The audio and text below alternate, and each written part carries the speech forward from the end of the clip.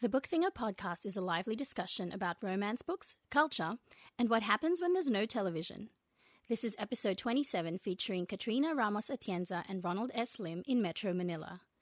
Book Thinger would like to acknowledge the traditional owners of the land on which this episode was produced and pay respects to their elders both past and present. Welcome to the Book Thinger podcast, talking about books we love, especially romance. Kill a fairy fast on the Book Thinger podcast. Welcome back to the Book Thinger podcast. I'm Kat Mayo from bookthinger.com.au, an Aussie blog for romance readers. First, I want to wish you a very happy new year. I can't say this enough, but thank you so much for supporting this podcast. And if this is your first time listening to the show, welcome, and thank you for choosing the Book Thinger podcast to keep you company on your daily commute or your morning jog or while doing the dishes. In today's episode, I speak with two authors from the Philippines. Ronald S. Lim is a journalist, book blogger, and co-author of the book 60 Minutes, Interviews with People Who Inspire. He also contributed a short story in the anthology Kids These Days, Stories from Luna East Arts Academy. Katrina Ramos Atienza writes under two names. She writes non-explicit young adult and chick lit, including Well Played, a self-published retelling of Pride and Prejudice, set in a university in the Philippines. She also writes steamy romances and romantic thrillers as Bianca Mori. I met Katrina and Ron last year while I was in Manila, and we ended up chatting about reading outside your comfort zone, male fiction, and steamy romance. You can find information on all the books we talk about in this episode by going to bookthinger.com.au/podcast and clicking on episode number 27. Okay, so I'm Katrina Ramos Atienza. I write chick lit, YA, NA, contemporary romance. I've also been writing steamy novels under a different name. And the last book that I had that came out was a romance suspense trilogy, Scorched Earth. Okay, I'm Ronald S. Lim.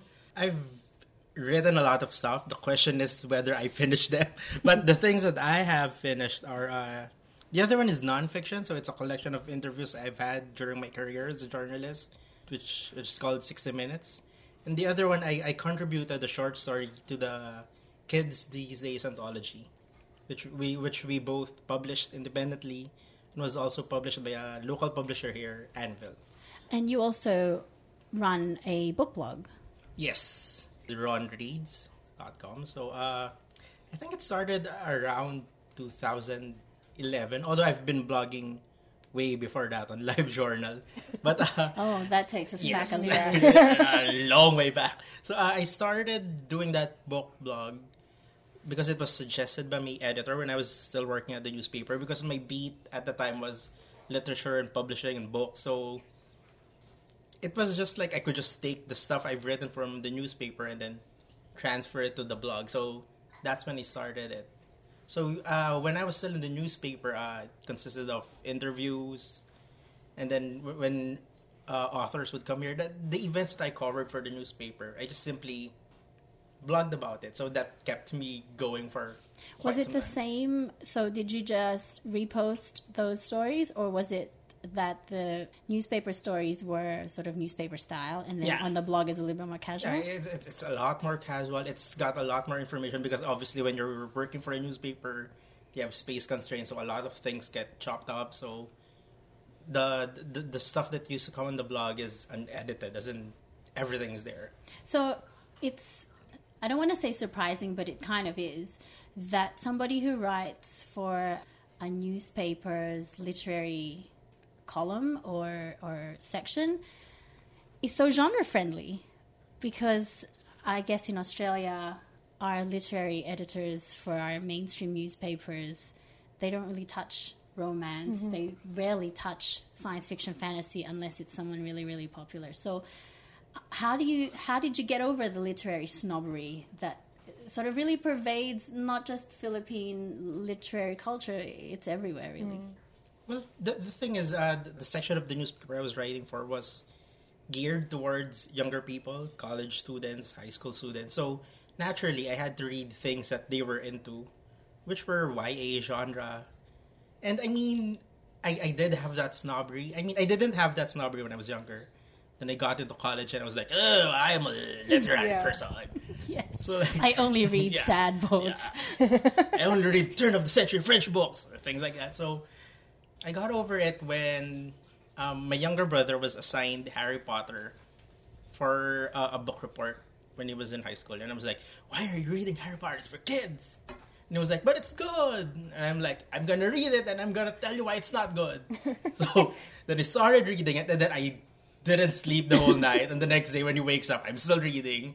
And it's like, I need the book now. But it's so good. so that's how I got over it. I realized now, you know what? This is fun. Yeah. And just because it's fun doesn't mean it's got oomph and substance and depth to it. So I got over it very quickly thanks to Harry Potter. But then you also read romance, right? Yes. So that's unusual in itself, a guy who reads romance, who enjoys romance. How did you get into reading romance fiction? When I was younger, I used to spend my summers in the province. I grew up mostly here in the city, but during the summer when there was no class, my parents would cart me off to Marinduque, which is like way out there. so like they didn't have TV. If you had to call somebody, you had to go to a place. So there's just one telephone in the whole city. Party lines, the right? whole Yeah. location. So your form of entertainment was either listening to radio, which was in a Filipino language that I don't speak, so I couldn't understand it, or I could read the Soul Sweet Valley collection that my cousin We all started there. So I read Sweet Valley, and I got up to the book where Regina Moro dies from a drug overdose. Don't even remember that. Of course, because after that I was like, oh, this is way too much for me. Yeah. Like she just took one snort of cocaine and then she's, I'm And she dying. died. And I'm like, I am way too young for this. I'm just here for the twins. This is way too much for me. So I jumped over to the old. My cousins also had like encyclopedias. They had books on mythology. So I jumped to those things when Regina Moro freaked me out. And then after that, I jumped onto Sidney Sheldon because it was there. So basically, just because there was no TV, Right. I read everything I could just to fill up those 2 months of basically doing nothing. But then as an adult, to actually actively choose romance books, that's a more deliberate choice, right? We're gonna get personal here. Okay. I'm gay because I grew up like hiding that part of me, and then by the time I got over it, I realized, you know what? I mean, the reaction to people finding out I'm gay could have been the worst thing that, and then nobody really cared. So I'm like, you know what? I'm gonna read what I want. Okay. I find this great. I don't care if you don't like it. I don't care if you think I'm less because of it. I like it, so Piss off. yeah. I mean, like getting to accept that, Yeah. getting to accept my sexual orientation helped give me the confidence to, let's say, if I could get over my own. The Shame, stigma yeah. then is not even close to Yeah. what it could have been, right? Yep. So, and I think you wrote Male YA for the Luna East Yes. anthology, right? And Katrina, you said that you write steamier romance under a different name. So is there a stigma to reading or writing the kinds of romance that you read and write?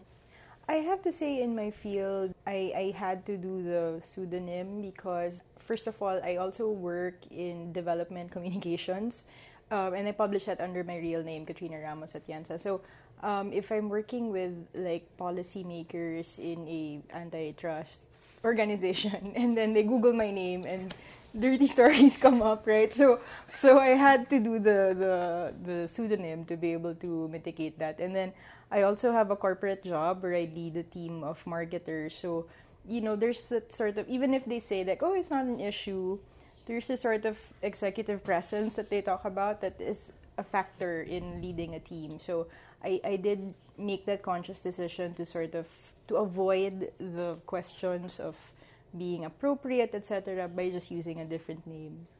I mean, I was a journalist for 10 years, and then it's not really that corporate, and they expect you to do weird stuff. so like if I write something where they're like, oh, that's because he's a journalist. So I never really got. But in terms of family and friends and telling them what you write or what you read, is that a problem? I think like the people close to me, there isn't a problem. But what I noticed when Luna East came out, like the first independently published one, I feel like there's a stigma from those who read romance.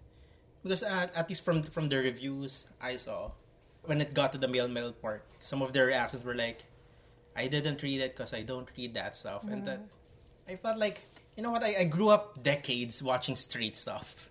The least you could do is like read a 10,000 word story. Give Give it a bit of time. But at the same time, I don't want to force them to read something that they don't want to read or they're not comfortable with. So that's something I still struggle with. Like, do you read mainstream male romance or the US marketed stuff? yes. Okay, because I'm really interested to know then whether you feel that the mainstream male genre represents you. Well, the thing is, like, when these women write about the gay experience, it's a Western gay experience. Being gay in the Philippines is something especially removed from that. So I just read it as two people falling in love. So it doesn't really matter to me if they're male or not. So Because it's so far away from the experience, Yeah. it doesn't really matter either doesn't way, know whether it how reflects they- any yeah. part of your identity. Okay, I I mean, guess that makes there sense. was this recent thing that came out, which was written by a local author, but published internationally, and I had issues with the way one of the characters was portrayed, but it was more of something personal I'm struggling with because the character was described as slightly effeminate, which shouldn't be wrong because if you look at the Western depiction of gay men, effeminate gay men are always considered less, which shouldn't be. So I'm all for that. But here in the Philippines, like, the only image that you have of a gay man is always effeminate. I feel like a characterization like that only reinforces that image. There's nothing wrong with that image, but there's more to being gay than just being effeminate. It feels like a shortcut to characterizing that person, right? But you know, I mean, I don't think she was writing it specifically for a Filipino audience, so I felt it was unfair to bring that up. So I didn't bring it up when I reviewed the book. But then, I mean, I don't know, I have mixed feelings about that because then shouldn't our reviews reflect our context? And it's the only way, really, that people outside of our context will understand that what they're writing affects more than their community. I mean, it's probably not as big an issue in heterosexual romance, but I think it is still an issue. Like when you look at Filipino romance, the flavor of it is very different to US marketed romance. And I think the reason it feels different is just because people aren't used to reading these news stories, I guess. But if you don't point it out, it's like people will never know. People just think it's like not right, I guess. I don't want to force you to review it in a certain way. I'm just questioning whether do we lose anything when we don't point it out? If it was a foreign author, I would point it. Maybe it's okay. it's a thing from when I was still writing in the newspaper because my editor always told me, like, go easier on local authors because they're already at a disadvantage. Yeah, they're already at a disadvantage. So if you like point everything that you didn't connect with out, it's going to be even worse for them. They're already competing with huge publishing houses. Since this was a local author, maybe that layover from working where I used to work. So I didn't treat it with kid gloves, but maybe I didn't go all in as I would have if it were a foreign author. Is there a growing number of male romance and YA and fiction in the Philippines, or is this still an emerging market?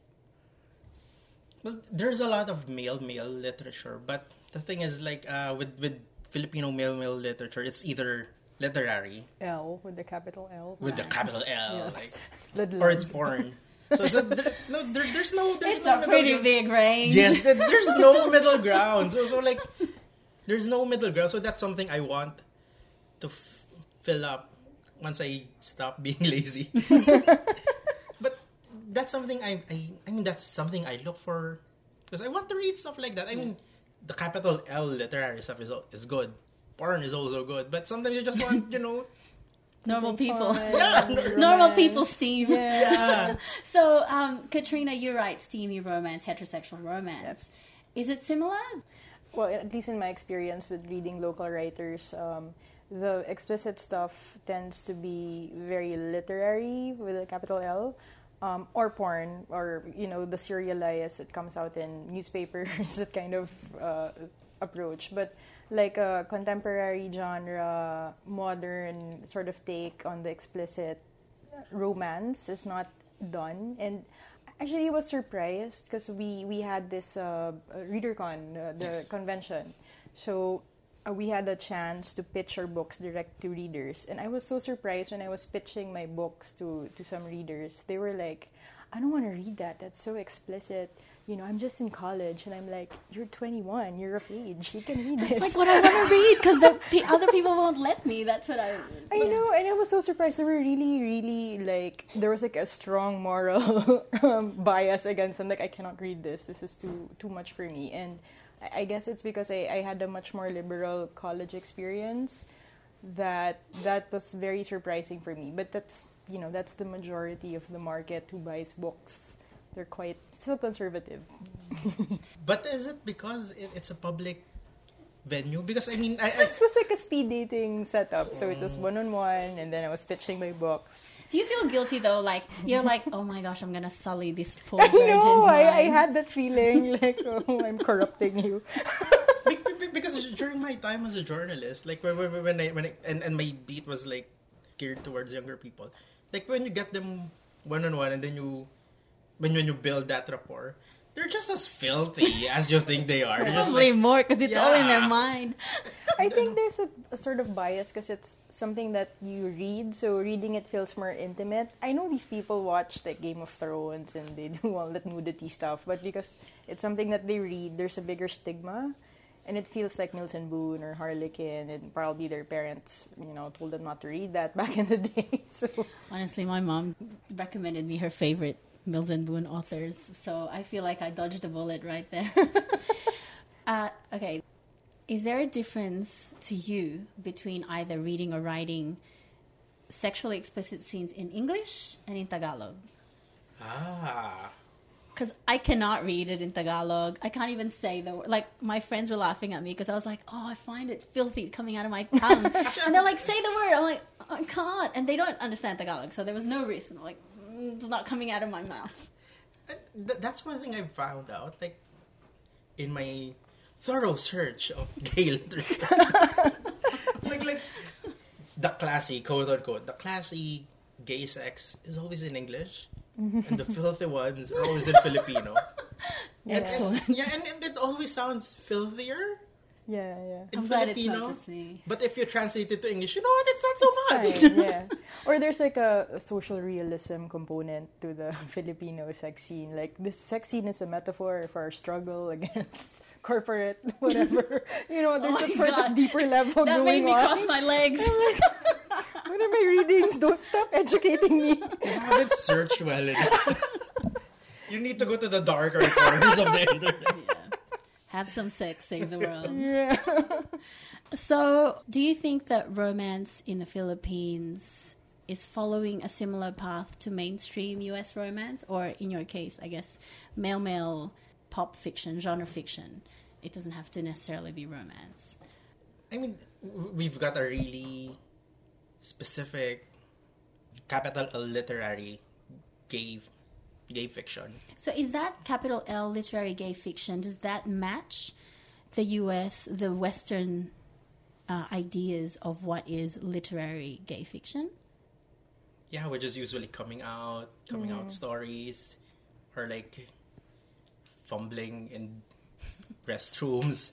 Yeah. So, yeah, it mirrors it, but it's also very it's also Filipino, because like you recognize the situations, you recognize the places, you recognize that the reactions are different if you were reading something Western.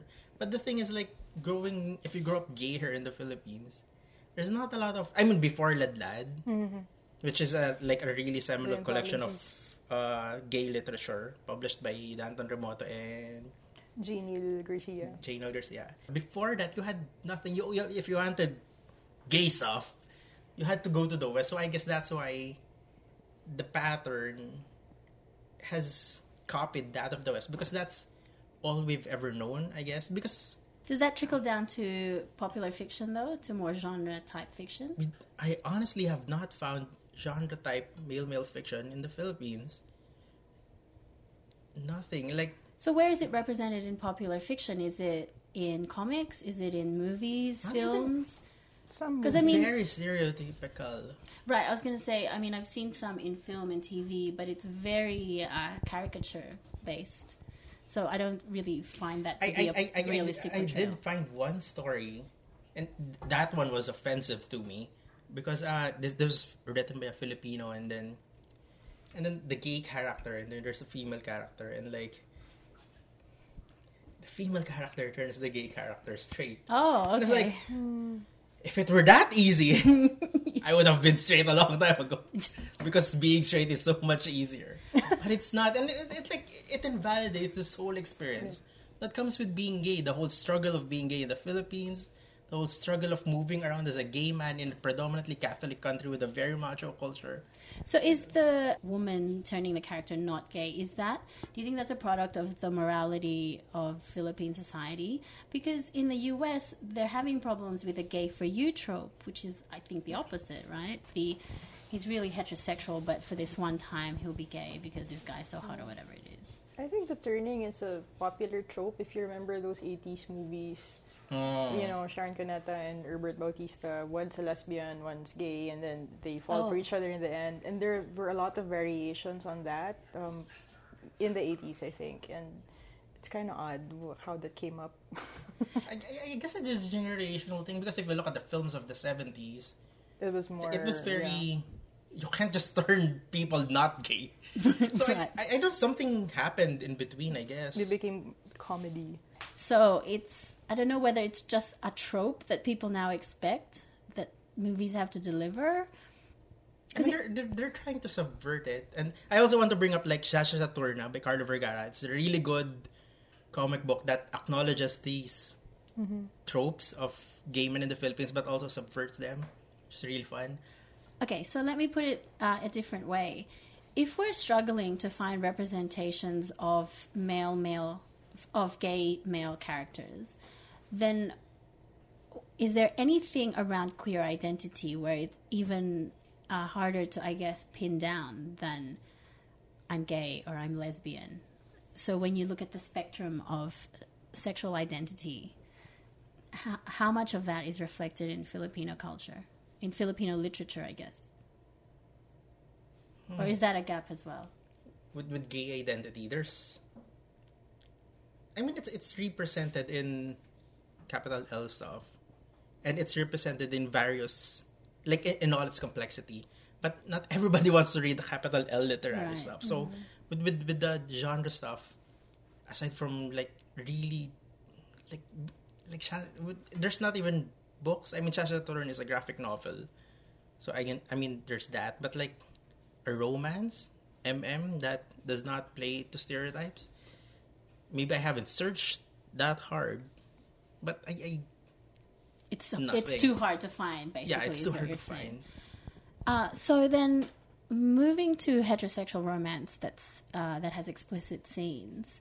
As someone who writes in the Philippines, is there pressure to moralize those scenes?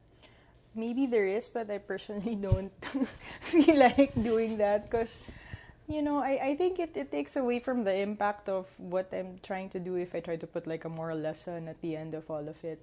Maybe another thing on my end, my explicit stuff, out of the 5 books, 4 were set in other countries and only 1 was set in the Philippines. And then for that one, yeah, it was never a thing for me to moralize it. And there's no stigma attached when you tell family or friends what you write? Sorry. I have a circle of trust that I tell. This seems to be coming up as a common thing where you can only disclose to people that you know aren't going to judge you, I guess. It's funny because I remember last October we had the launch for Tame the Kitten, which was published by Spark Books.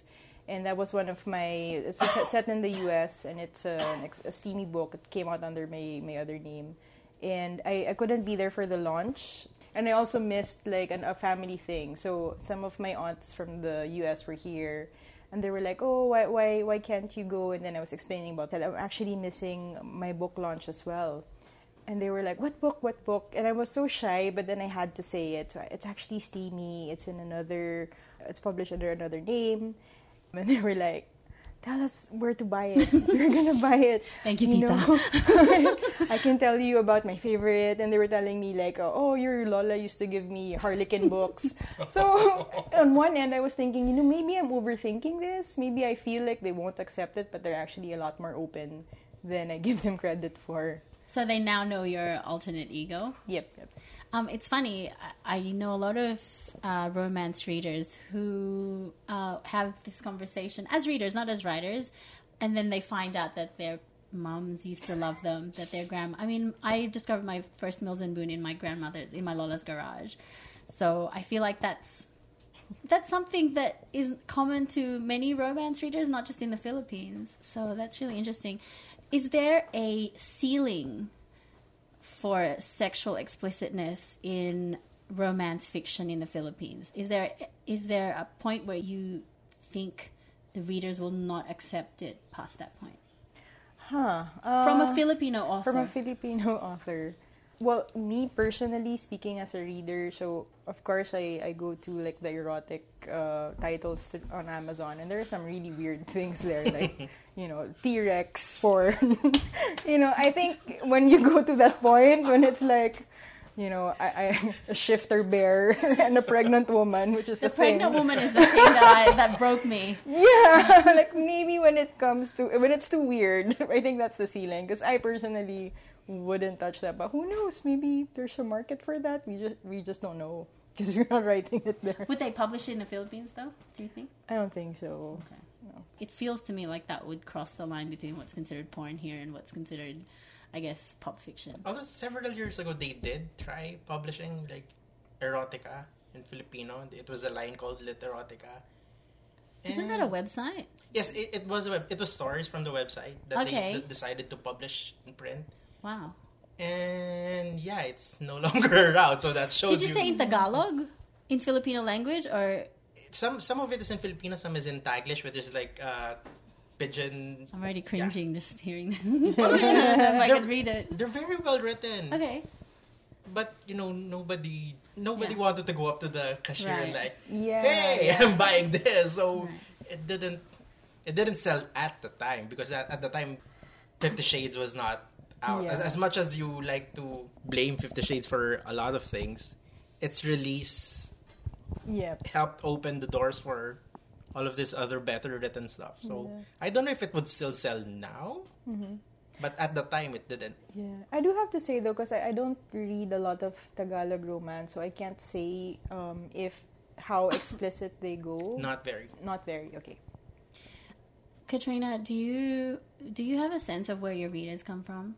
I think they're still mostly Filipino. Since we do a lot of independent publishing, it's mostly friends of friends, so people from romance class, people here, there. So I think we've touched on this as well. What kinds of stories do you think still need to be told? I mean, just like a basic male love story that isn't aspiring to be capital L literary. I mean, just that. I would be so happy an enjoyable, to see happy that. Something ending, enjoyable and happy. romance. Just like a gay rom-com. I just want that. Mm-hmm. Something as simple as that, because it's not even represented. So, I mean, something as simple as that, and then maybe from there, let's move on to urban fantasy. All the other facets that's straight to genre fiction as here in the Philippines, because, like, there's nothing for gay genre. Except for Sasa Saturna, which is pretty sad, because, like, Ladlad has been out for, like, 3 decades now, and there's nothing in the middle aside from one work. Yeah. No, that's massive. A massive gap. Mm-hmm. How about you, Katrina? So I've been exploring the romance suspense thing, but it's set in another country. So we did another class called Heist Club, which was suspense in the Philippines per se. So crime fiction. So that in itself is already unique, because a lot of people will say that, you can't write crime fiction in the Philippines because the police here can't be trusted, there's no procedural aspect, etc. But I think with that experiment, we were able to show that, there are many ways to do it. So tweaking that a little further, like romance, suspense, romance, crime fiction set in the Philippines, that can be another direction to explore. So tell us a bit about your latest writing project. I'm trying to expand and turn into a whole novella, the short story I contributed to Lune. So that's something I'm working on. A lot of things that always the question with me is, will I finish the damn thing? Because I start a lot of things and then now that I've got a lot more free time on my hands, it's something I'm really working on, and hopefully I finish anything by July. That's a target I've set for myself. And that's set in the Philippines? Yes. Is that right? I have two things going on. So one of them is a sort of sequel to Well Played, which was a Pride and Prejudice retelling. This one is sort of a Jane Eyre kind of retelling, but that kind of got waylaid when I started doing the trilogy, the romance suspense trilogy.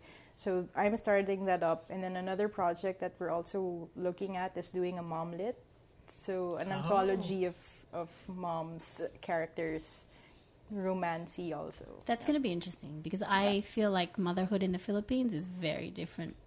Yeah, and a lot of the motherhood stories tend to focus on the saintly mother sort of.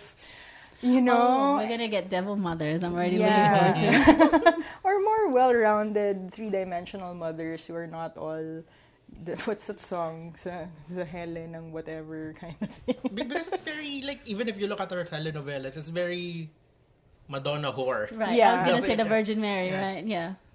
So that would be great. Like somebody who is not just a screaming Harry Dan. Yeah. Somebody who isn't just I'm a screaming Harry all the time. Because you can be both. Yeah.